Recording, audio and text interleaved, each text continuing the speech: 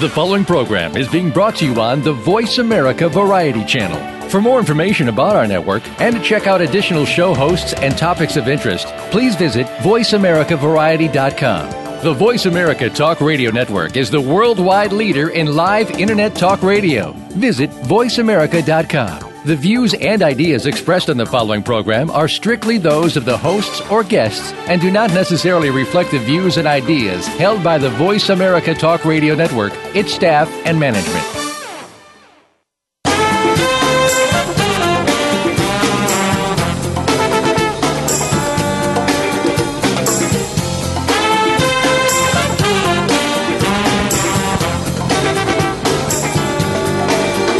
Archaeology is often viewed as a fascinating, eclectic, yet ultimately quaint pursuit.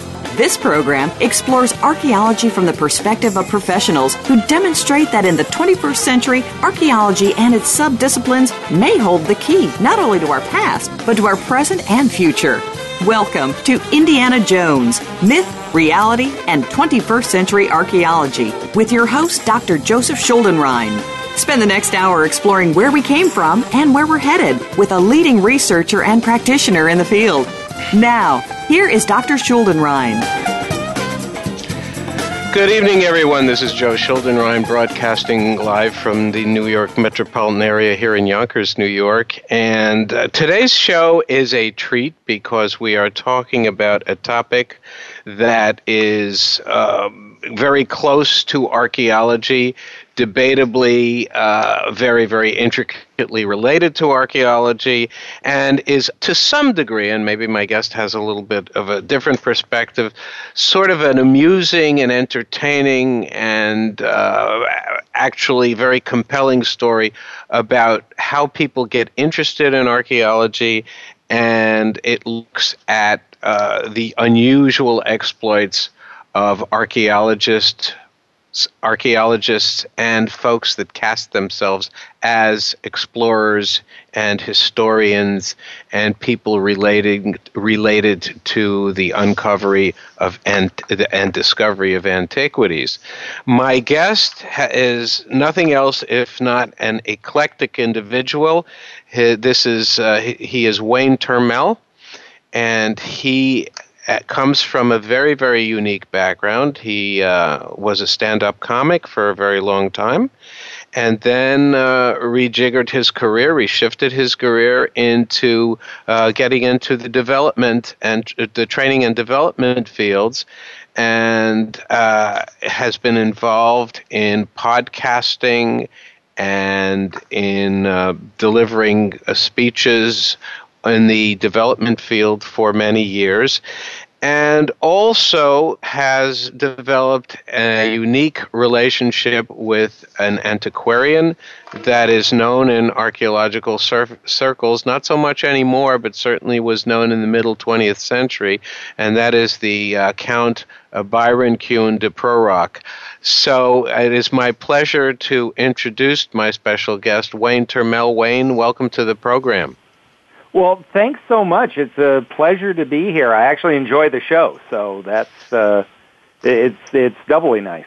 That's wonderful, and we appreciate that. So I would like for you, if you would, to give us sort of a little thumbnail sketch on how your career has evolved, because you're got so many areas in which you have done things, and certainly your development is an unusual trajectory, and one that I think archaeologists would be interested to learn about, because many of us also have, for lack of a better word, followed unorthodox guidelines for developing careers and for ending up in a profession that is, to say the least, very unusual. So why don't you tell us a little bit about your background and how you got into interfingering, shall we say, with archaeology in the way that you do? Sure. Well, it's not so much that I am intricately laced with archaeology, except as it came to the research for the book. Growing up in Canada, a kid in Canada, I've actually always been really passionate about archaeology. It's always fascinated me.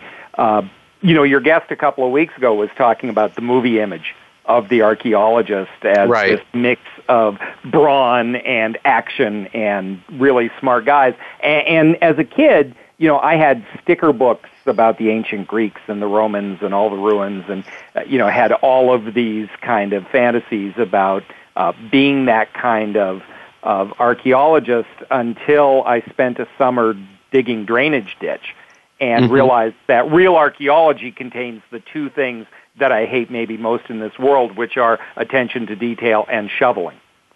Right. Okay. So, I was never going to be an archaeologist. So understood. I spent the last 20 years of my life in the training and development field, teaching primarily communication, presentation, type leadership skills. And the other fascination that kind of led me to this is the connection between people's reputation as an orator, as a public speaker, is the ability to communicate being confused with them being really smart or good at their job. Good point. But tell us a little bit. Yeah, go ahead. I'm sorry. Go ahead. No, please. What were you going to ask me? It's your show. No, so I would like to know how you go from, first of all, I'm fascinated with your initial career. I guess it's your initial career as a comedian. How did you break into that, and how do you segue from comedy to training and development to a fascination with archaeology? I'm just curious as to how you did that, because we have a lot of people who are in our profession who, like I said before, sort of transition very easily into different fields and end up into archaeology because they say, well, this is ultimately where I wanted to go. You're obviously looking at it a little bit differently, but give us a sketch on that. Sure. Well, growing up in Canada, I graduated high school, and I started doing stand-up comedy. It was the very early 80s. It was the beginning of the comedy boom, and, comedy clubs were popping up like mushrooms, and so I actually put myself through college as a broadcast journalism major doing stand-up, and then moved to Toronto, lived in Toronto for several years, was headlining nightclubs, actually opened for some big bands like Hall & Oates in Chicago, and got it in my head that, it was time to move to LA to be a big star. And I moved to Los Angeles in 1991, and about 6 months later, 2/3 of the comedy clubs in the country closed.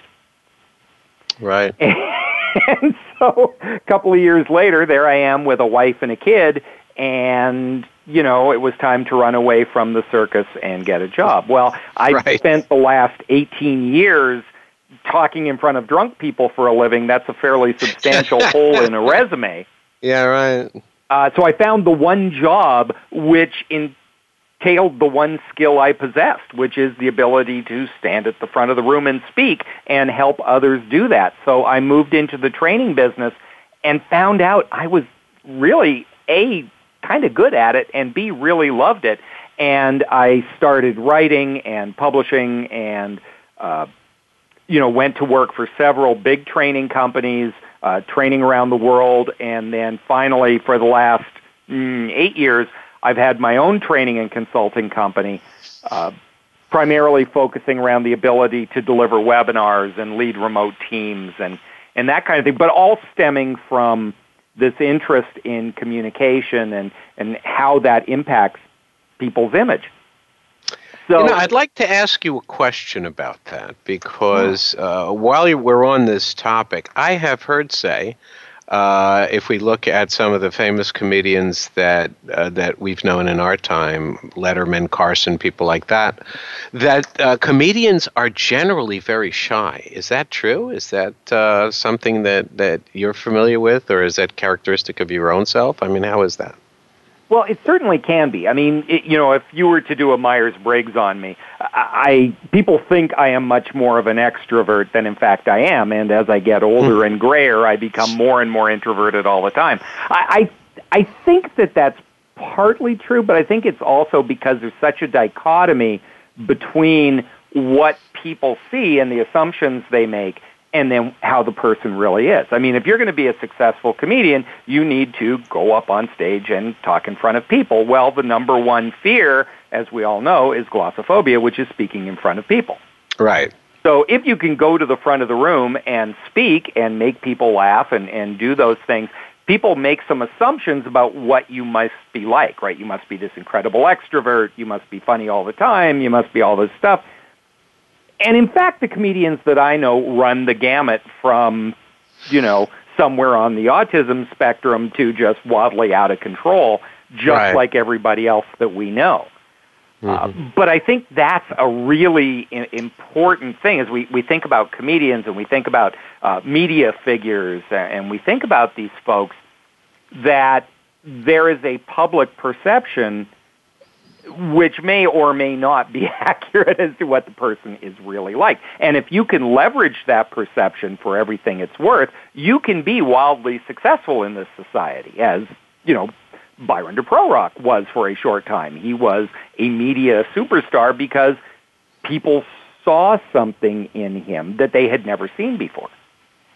And so let's figure out how that led you into looking at him. And were you just, because I was looking at your bio and looking at a couple of things, and you're doing a lot of things that do clearly have connections from one to the other. And I think most of us in this day and age understand that people's careers are shifted by a lot of different circumstances, not the least of which is economics, but also because they're driven by their own interests to move around a little bit. And so you've got this training career, you had the comedy career, you had the training career, and then all of a sudden a fascination with Byron de Prorok. How did that work?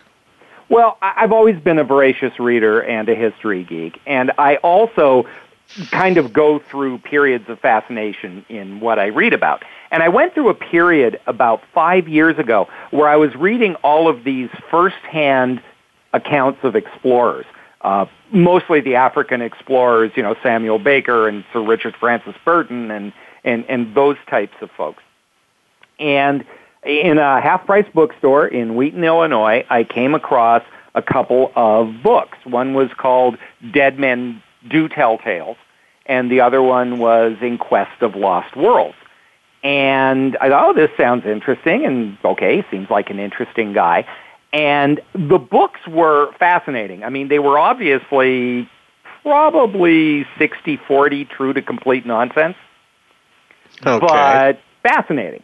And in the back of the editions that I read was an a biographical essay, by a really good researcher to whom I owe everything about the book, a guy named Michael Tarabolsky, who was an archivist at Beloit College at one point in his career, and he wrote what is the only biography that exists of this amazing character, which is one chapter, essentially. It's a one-chapter essay in the back of these books.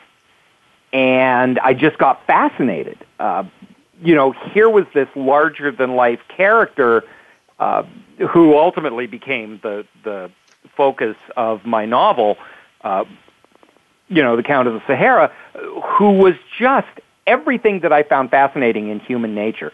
He was a fabulously smart guy. I mean, he really was. He spoke multiple languages. He knew a little bit about everything. He was a charismatic stage performer. He could charm the pants off of almost anybody. He was, and we all have friends like this who might be completely full of hooey, but they're a good hang, so we tolerate them. There was a lot of that. Yeah, it's called public relations.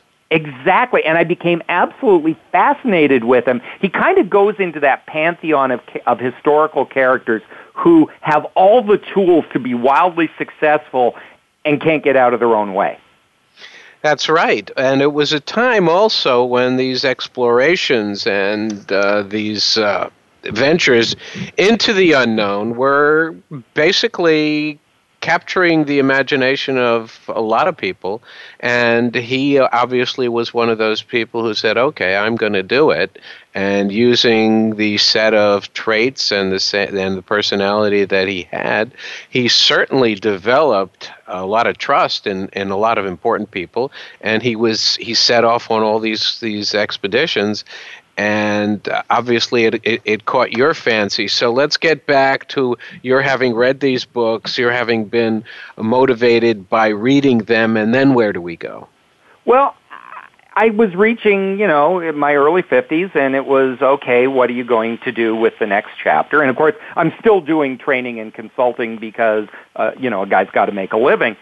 Sure. But I really had always wanted, I've done 7 nonfiction books, but I really wanted to do a novel. I wasn't going to be a real writer until I had accomplished that. And here was this great story. There's the story of the expedition itself, and then as a character, there's this fascinating character with a very quick rise and fall. And so I spent most of the last year and a half researching and digging into it, and then eventually writing the book until The Count of the Sahara came out this summer.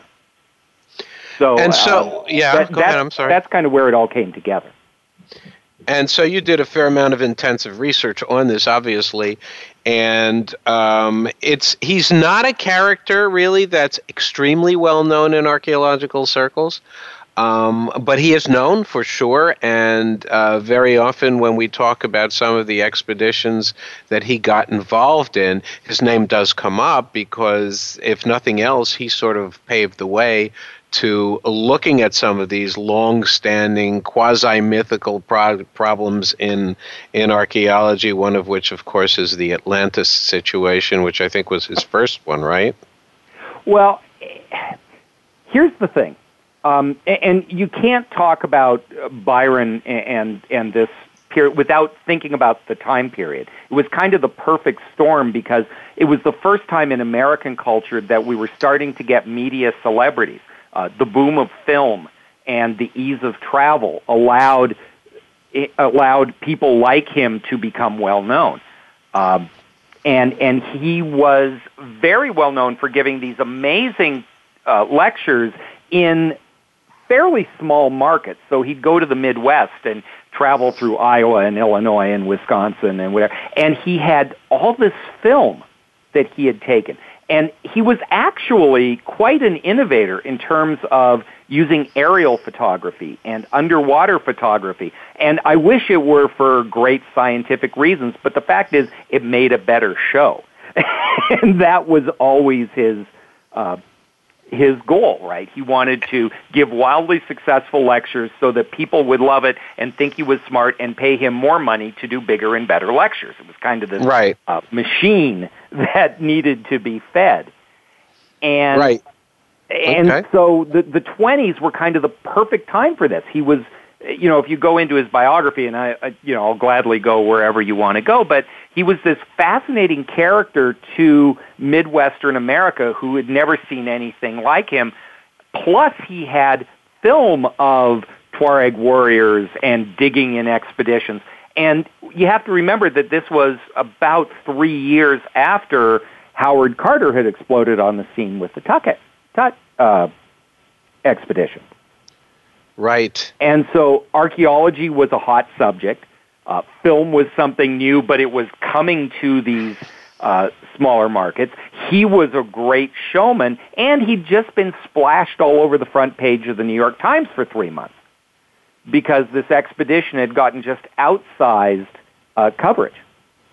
We're going to have to take a break at this point, but we will be right back after these words with our special guest, Wayne Turmel, and our discussion on the entertainer / archaeologist / adventurer, Byron de Prorok, right after these words. Don't go away.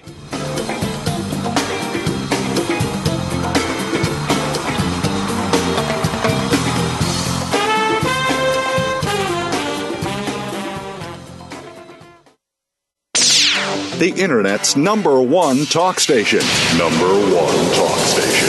VoiceAmerica.com.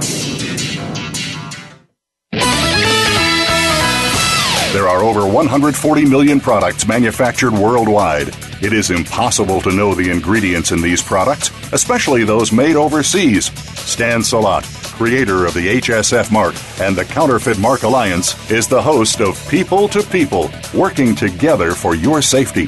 Stan believes in our right to know the type and amount of hazardous materials in consumer products and whether they are counterfeit. Find out how you can protect yourself every Tuesday at 2 p.m. Pacific Time, 5 p.m. Eastern on Voice America Variety.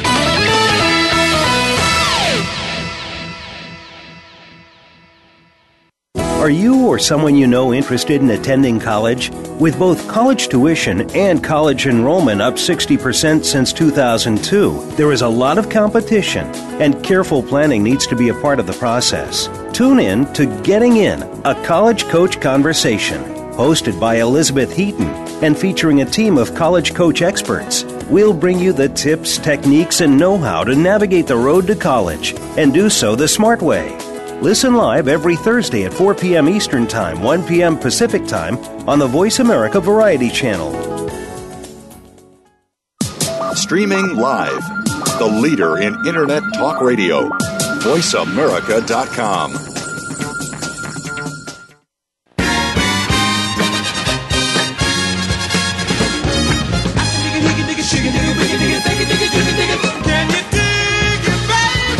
You're listening to Indiana Jones, Myth, Reality, and 21st Century Archaeology with Dr. Joseph Schuldenrein. To be a part of our discussion today, please call 1-866-472-5788. That's 1-866-472-5788. Or send an email to indianajonesmythreality@gmail.com.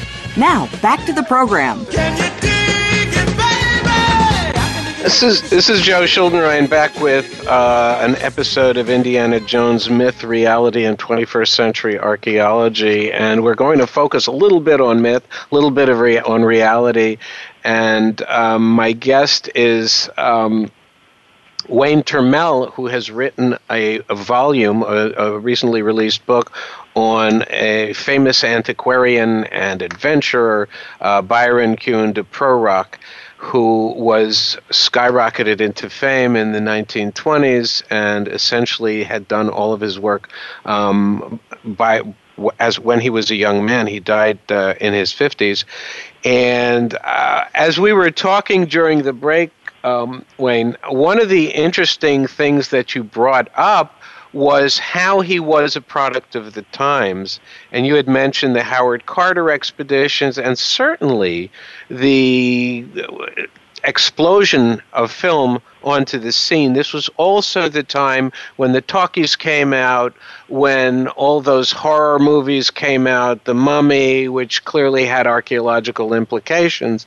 And you're telling me that he capitalized on this and that he essentially generated his message initially to the small town America, to Midwest, where people were starting to get exposed to these sorts of things. Why don't you pick it up from that point and get into how he organized his expeditions and how he capitalized and essentially funded his work and got into this incredible public relations element of it, where he was able to gather money and support to do work that was, if not interesting, then you pick it up from there.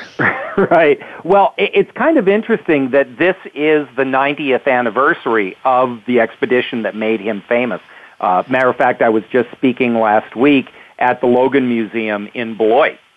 And it's strange that this little college in Nowheresville, Wisconsin, is so tied to the New York Times and this outsized character. What happened was Byron left college before he got his degree, and he started digging in Carthage, and actually was working on some very, very respected dig sites under very respected professors. And because he could speak terrific English, and he was tall and good-looking and young and kind of a perfect specimen at first glance, he developed this reputation as being an expert on ancient Carthage. And the press loved him, and he started to develop this outsized reputation, and his lectures started to draw way more than lectures about, is this Dido's is this Queen Dido's makeup pot that I hold in my hand should ever generate. Right. And so he became very big very fast. And what happened is the Times was looking for an expedition to kind of cover because of the general interest. And there hadn't been anything since Tut that really struck the chord. Well, Byron was looking to have his own expedition, to lead his own show.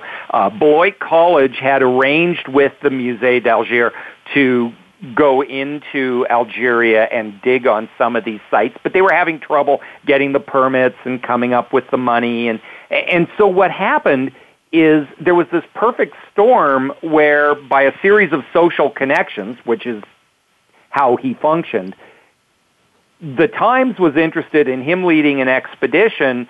Beloit College couldn't really do what they wanted to on their own without some help. Renault, the motor car company, had designed these desert vehicles that they were eager to road test. And so it came together where Beloit would only get the permits to dig if they went with de Prorok. Renault was willing to provide the vehicles. The Musée d'Alger was involved. And so it all came together as long as Byron was the titular head and the New York Times could trek along. And so from October to the end of November of 1925, this expedition, which really wasn't going after anything particularly huge, and we can go into the details of that, was front page news in the New York Times, which meant, because this was also the beginning of the wire services, right, front page news across small town America. And so he took off, and where did he started off on the North African coast? Yeah, they started in Constantine, Algeria, and the goal was to go down to what was largely unexplored territory, although it was French-held, in the Hogar region of southern Algeria. And specifically, they were looking for the tomb of a mythical queen, Tin Hinan, who was the supposed mother of the Tuareg people. And so there was a tomb. They knew that there was a holy site down there. They knew there was a tomb. Everybody and their dog pretty much just assumed that it was Tin Hinan's tomb. And so, they did some work along the way that was satisfying Alonzo Pond and the Logan Museum's needs, but really he was just in a hurry to get there and raid the tomb. As a matter of fact, the term Tomb Raider has been applied to him to the point where some people think he actually inspired Indiana Jones, which I think is a stretch. But, it was all about get to the Hogar Mountains, find the tomb, make the front page of the Times, and get back in time for the winter lecture circuit. So that all these factors worked into his clear timing and the fact that he was able to sort of conflate all these motivations so that he could essentially put together the perfect project. Which would have been great had it been the perfect project and not a complete train wreck, which in fact it was. So what I'd like you to do, actually, if you would, is on this particular project, which I think is probably next to the one with the mines, is probably the big one for him. Give us some of the background to the actual nuts and bolts of doing this thing. I mean, he raises the money, he gets the car company, the Renault car company, to do it, and then what kind of a team did he put together? This was very much, as you say, unexplored territory. I mean, you're going into very, very crazy terrain here. And how did he do that? It was an interesting team because all these people wanted to go, all these different parties wanted to be involved in some way. And so this was the one trip where all the stars aligned. So let me give you the players. First, there was de Prorok, who, was attached to absolutely nobody. The eminence grise of all this, and the guy who ultimately was the biggest problem on the trip was the French representative from the Musée d'Alger, who was a gentleman named Maurice Regas, who was just widely despised by everybody. But he held the power. He controlled the digging rights. He controlled the ability to get passes through the region. He had the relationships with the local tribes and suppliers so that the supplies could be laid out and they could do everything. And then there was the Logan Museum, and in particular, two representatives of the Logan Museum. One was a rich American dilettante, a guy named Brad Terrell, who was basically there to look after the Logan's money. And he was a rich guy who'd always wanted to go on a dig, and this was short, and he'd be home in time to join his wife in Palm Beach for Christmas.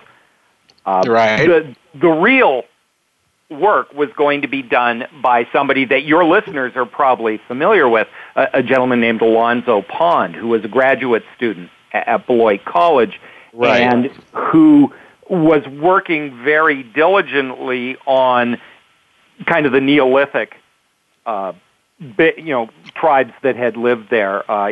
He was big on counting flints and pictographs and that kind of thing. And his work had started with Native Americans in Wisconsin and kind of the correlation between the Neolithic peoples in the Americas and people in the Sahara. And he was really the only archaeologist, true archaeologist scientist on the trip. And, right, as a writer, the differences between Pond and de Prorok were so stark. And when I was going through the research at Beloit College, and blessings upon them for letting this complete amateur rummage through their files, it was very obvious that these are two just completely different people with completely different attitudes. Whereas Byron was all about never let the facts get in the way of a good story, Pond was extremely methodical and, scientific to a fault and extremely concerned with the good science. And sadly, I think it's illustrative of what happens in science, which is, the audience and the money tend to follow the people who can tell a good story, not the people who are right. It's a traditional problem in archaeology, and one that we're confronting much more frequently these days, as essentially a lot of research money is drying up for us, and we are increasingly dependent on things like you're touching on, specifically public relations skills, the ability to do public outreach and to communicate with the public and to have a certain amount of trust. I will say at this point that the fact that he was allied with Pond and the Logan Museum, Beloit College is a small place in Wisconsin, but it is a very well-known department, and the Logan Museum is really has a long history of doing very, very good work. So, and if your readers or your listeners are able to do it, the 90th anniversary exhibit that they've put up at the Logan, I was just up there last week, is superb. It's a really good piece of work that documents this trip. And, of course, Pond is the hero of that particular story, but it's a really excellent exhibit, and they did really, really good work. So tell us a little bit about the dynamics between these two people and these two obviously widely divergent types, and how they got along and how this thing emerged, because I think that's fascinating stuff. Yeah, it's kind of interesting. They were the original odd couple, and, just to give you an idea, Byron de Prorok was 30 years old. He was 6 feet, 6'1", beautiful head of hair, never had a seam out of place, spoke multiple languages, could charm anybody, and was making really good money on the lecture circuit. Alonzo Pond was twice the archaeologist that de Prorok could ever be. He was 5'2", he was hairy, he was a good speaker, but not a great speaker, certainly not dynamic. And as I went through the archives, I was looking for a way to tell this story, and it occurred to me, and this is a really bizarre analogy, but it hit me like a ton of bricks as I was going through it. There's a great story. Prorok is eager to get back to America because he's making, $200 a night in 1926 giving lectures. And Pond writes to his boss, Dr. Cawley at the Logan, and says, "Hey, this is really good stuff. I'll bet I could get some lectures, maybe even make $100 a night." So here's Pond, who's envious of de Prorok's success and a little bewildered by it, frankly, because he realizes the guy doesn't really know what he's talking about, and he's a little shady. But he's excited because his own career is about to take off. And I found a letter from Cawley to Pond that basically said, "Don't worry about the lecture tour. We're going to send you straight from Algeria to a dig in Poland." And de Prorok had Polish connections, didn't he? Well, but it was completely unconnected. They weren't connected, the two things, except that here de Prorok was about to go back and make all this money on this tour, and Pond, who thought this was going to be the launching pad for his career, spent 5 more months in Algeria cataloging arrowheads and then going to, some swamp in Poland to dig and never got his career off to the start he wanted. And as I was reading this, what had occurred to me is this is Amadeus in the desert. If you think about it, who was Salieri? Salieri was the good, hardworking, respectable, perfectly good composer. Salieri was a good composer, but he was constantly overshadowed by this fly-by-night, flake, whatever. And that was the dynamic that, when you're writing a novel, you're trying to find a way to illustrate the story. And so the differences between Pond and de Prorok were really stark. Now, you asked me, what did he think of him? Well, it's interesting. There's a letter, just as Prorok is being disgraced in the press and discounted, and his findings are being thrown into disrepute, and he had actually created an international incident to the point where Beloit College was not going to be allowed to do any more work, and it took the full weight of the U.S. State Department and President Calvin Coolidge to cut through the red tape. Really?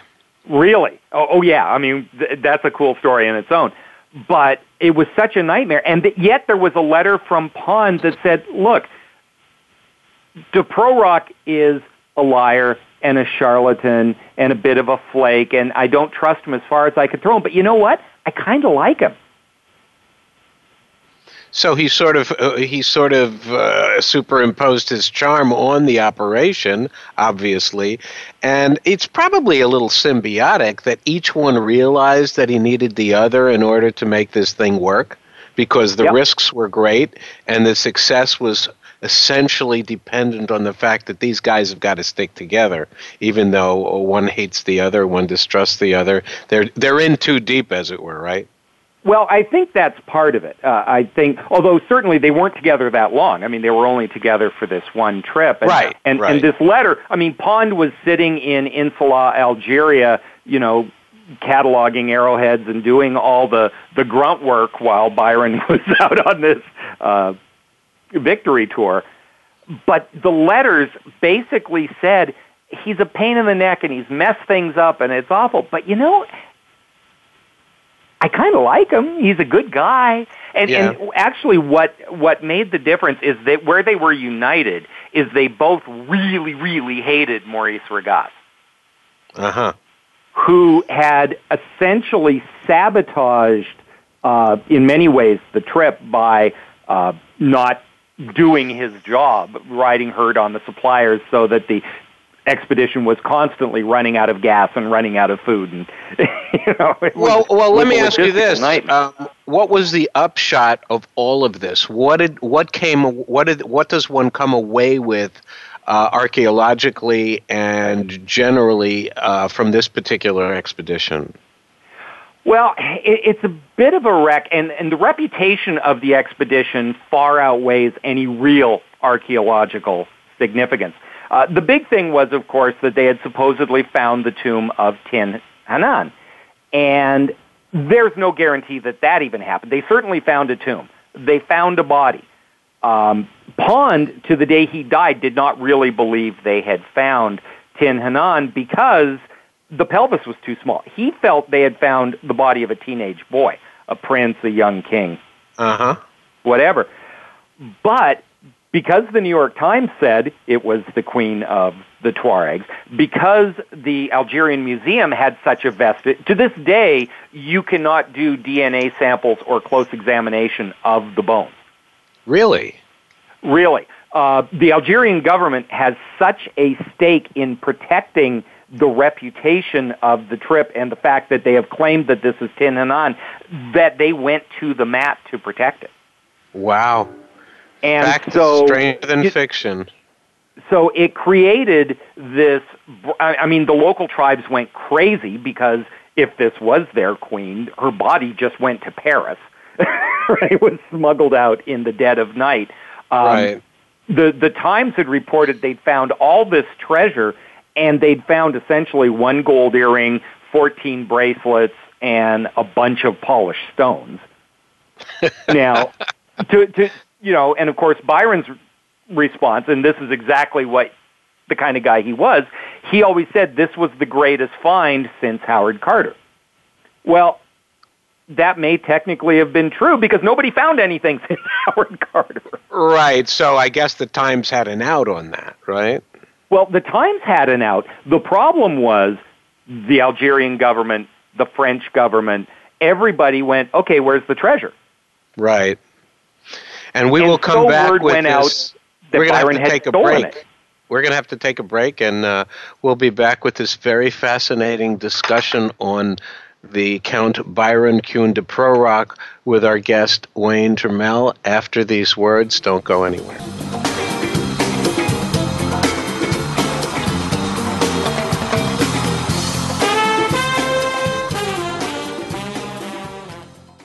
Stimulating talk. It gets those synapses in the brain firing really fast. All the time. The number one internet talk station where your opinion counts. VoiceAmerica.com. Conservation starts with us. Learn about environmental concerns each week when you tune in to Our Wild World with host Ellie Weiss. Our show centers on Africa each week and what's being done to save our wildlife, ecology, and ourselves. However, we'll also discuss what's going on closer to home.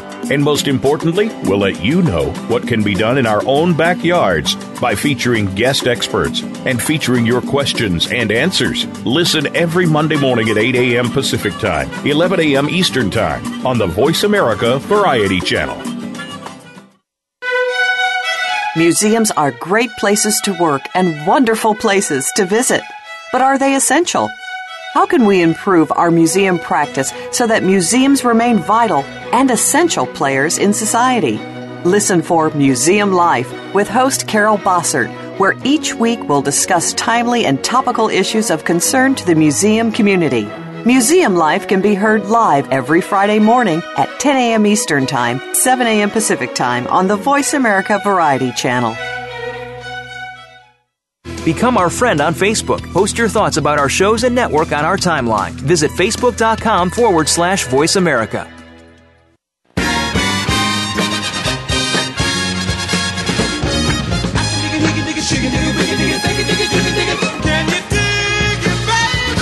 You're listening to Indiana Jones, Myth, Reality, and 21st Century Archaeology with Dr. Joseph Schuldenrein. To be a part of our discussion today, please call 1-866-472-5788. That's 1-866-472-5788. Or send an email to indianajonesmythreality@gmail.com. Now, back to the program. We're back, and we are discussing the Count Byron de Prorok with his biographer and novelist and jack of all trades, Mr. Wayne Turmel. The book has been published, and it is called The Count of the Sahara. We've been talking about the exploits of Byron de Prorok with Wayne Turmel, and what I'd like to enter into at the suggestion of Wayne, which I think is a very, very intriguing point, is a pop culture, archaeology, and showmanship, if you will, which is what this particular period in archaeological history or presentation of archaeological history brings to mind. So, Wayne, why don't you just discuss that? I think it's an excellent point and one that our audience should get familiar with. Well, I think that for your audience, they're familiar with the inherent craziness that is trying to popularize science, right? And for every Neil deGrasse Tyson or Carl Sagan who popularizes it in a responsible way, more or less, there is the crazy person. I mean, Byron aspired to be the Neil deGrasse Tyson of 1920s archaeology. Who he really turned into was Giorgio Tsoukalos. Uh-huh. And for those of you who don't know Giorgio Tsoukalos, he's the guy on the History Channel, who just basically every archaeological site was created by aliens. Right. Okay. The idea of the alien architects and all that stuff. And Byron had his own crazy theories, right? He believed the reason nobody had found Atlantis is it was, in fact, under the Sahara Desert. That, you know, they were looking for it underwater, but the Sahara had, at one point, had water. And so he believed that. In the next expedition in the early 30s, he went to Ethiopia, or Abyssinia as it was then known, to discover King Solomon's mines, and claims to have found them. Had the attention of Haile Selassie at the time, right? Had the attention of Haile Selassie. Actually, there's probably another book there, although I'm not the guy to write it. You can imagine he's trying to work his way through not only the situation with Haile Selassie, but it was occupied territory by the Italians, so he had to charm the Italian soldiers and army and work his way through. And it's a brilliant piece of social networking. It's a horrible piece of archaeology. Of course. But this was his thing. Byron wanted to be a star more than he wanted to be a good archaeologist. And the best way to put this is, how many archaeologists do you know have 2 IMDb pages? Right.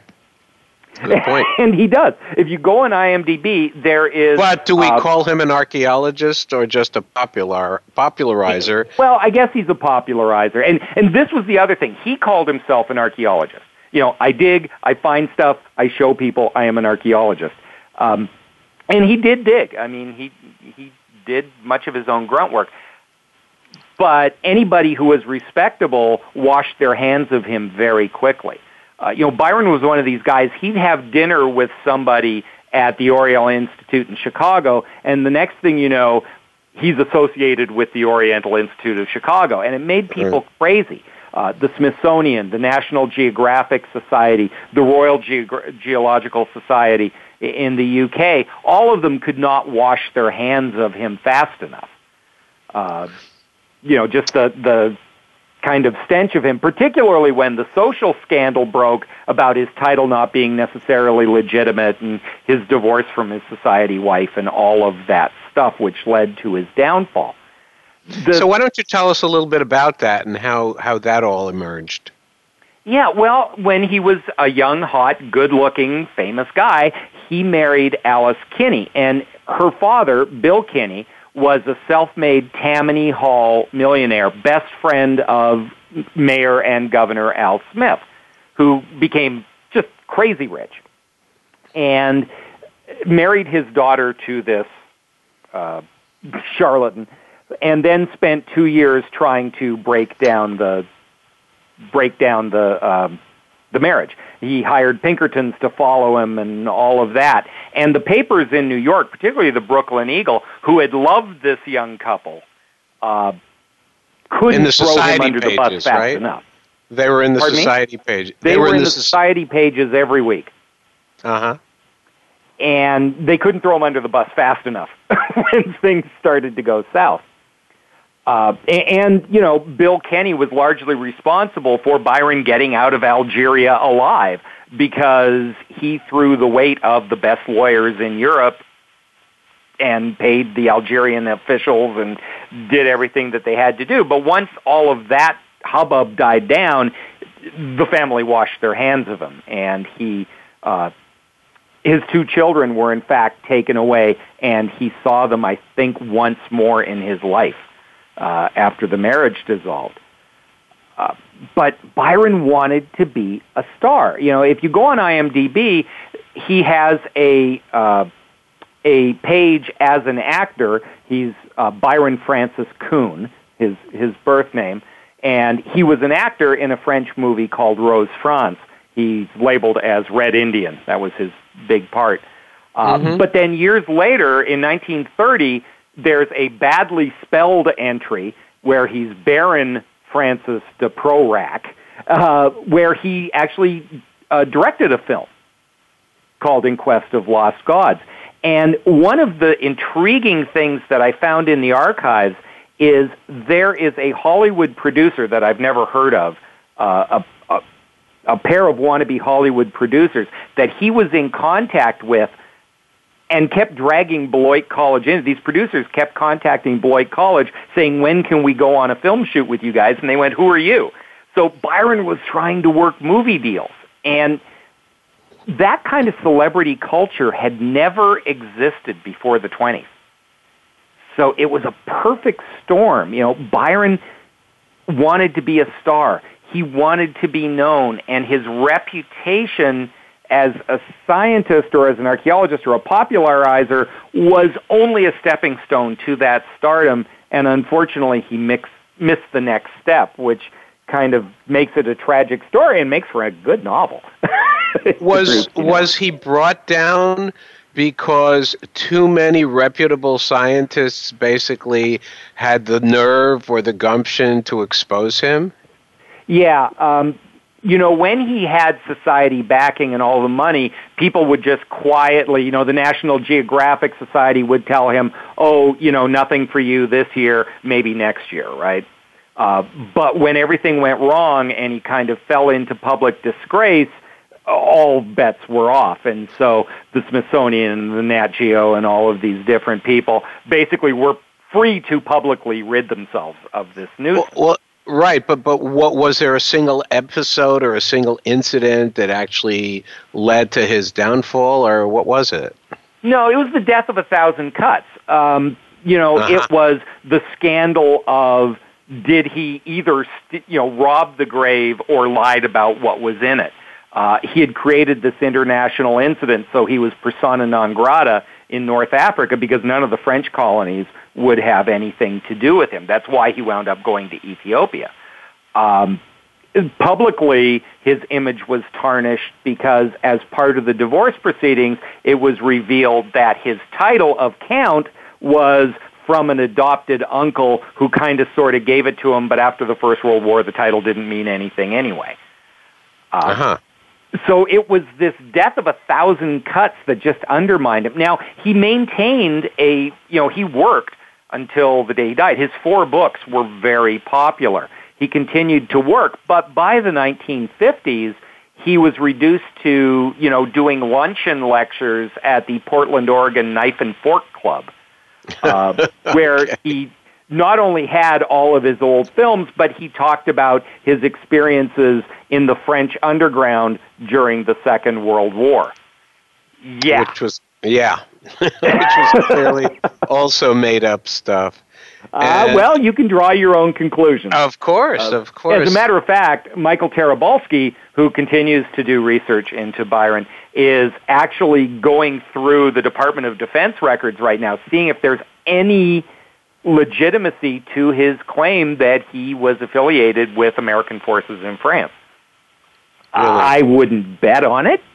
No, but based on what you're saying, for a great clearly story. not. So what about his so that's what happened to him in his later days? Did he remarry? Did he? He married at least 3 times that we know of. Didn't have any more children. As I say, his children were taken away from him and adopted by the mother's grandparents, actually, and even had their names changed so as not to bear the stink of the de Prorok name. He got married at least 3 more times, at least once to, they were all rich women, surprise, surprise. He lived the rest of his life in Europe mostly, and went to America only to tour. And sadly, in 1950, I'm blanking, I want to say 54, he was found drunk and ill on a train going to Paris and passed away as a result of, a combination of booze and Nembutal. And so that's how he met his end. And that's how he met his end, yeah. He died alone in a Paris hospital. He was a young man. He was. He was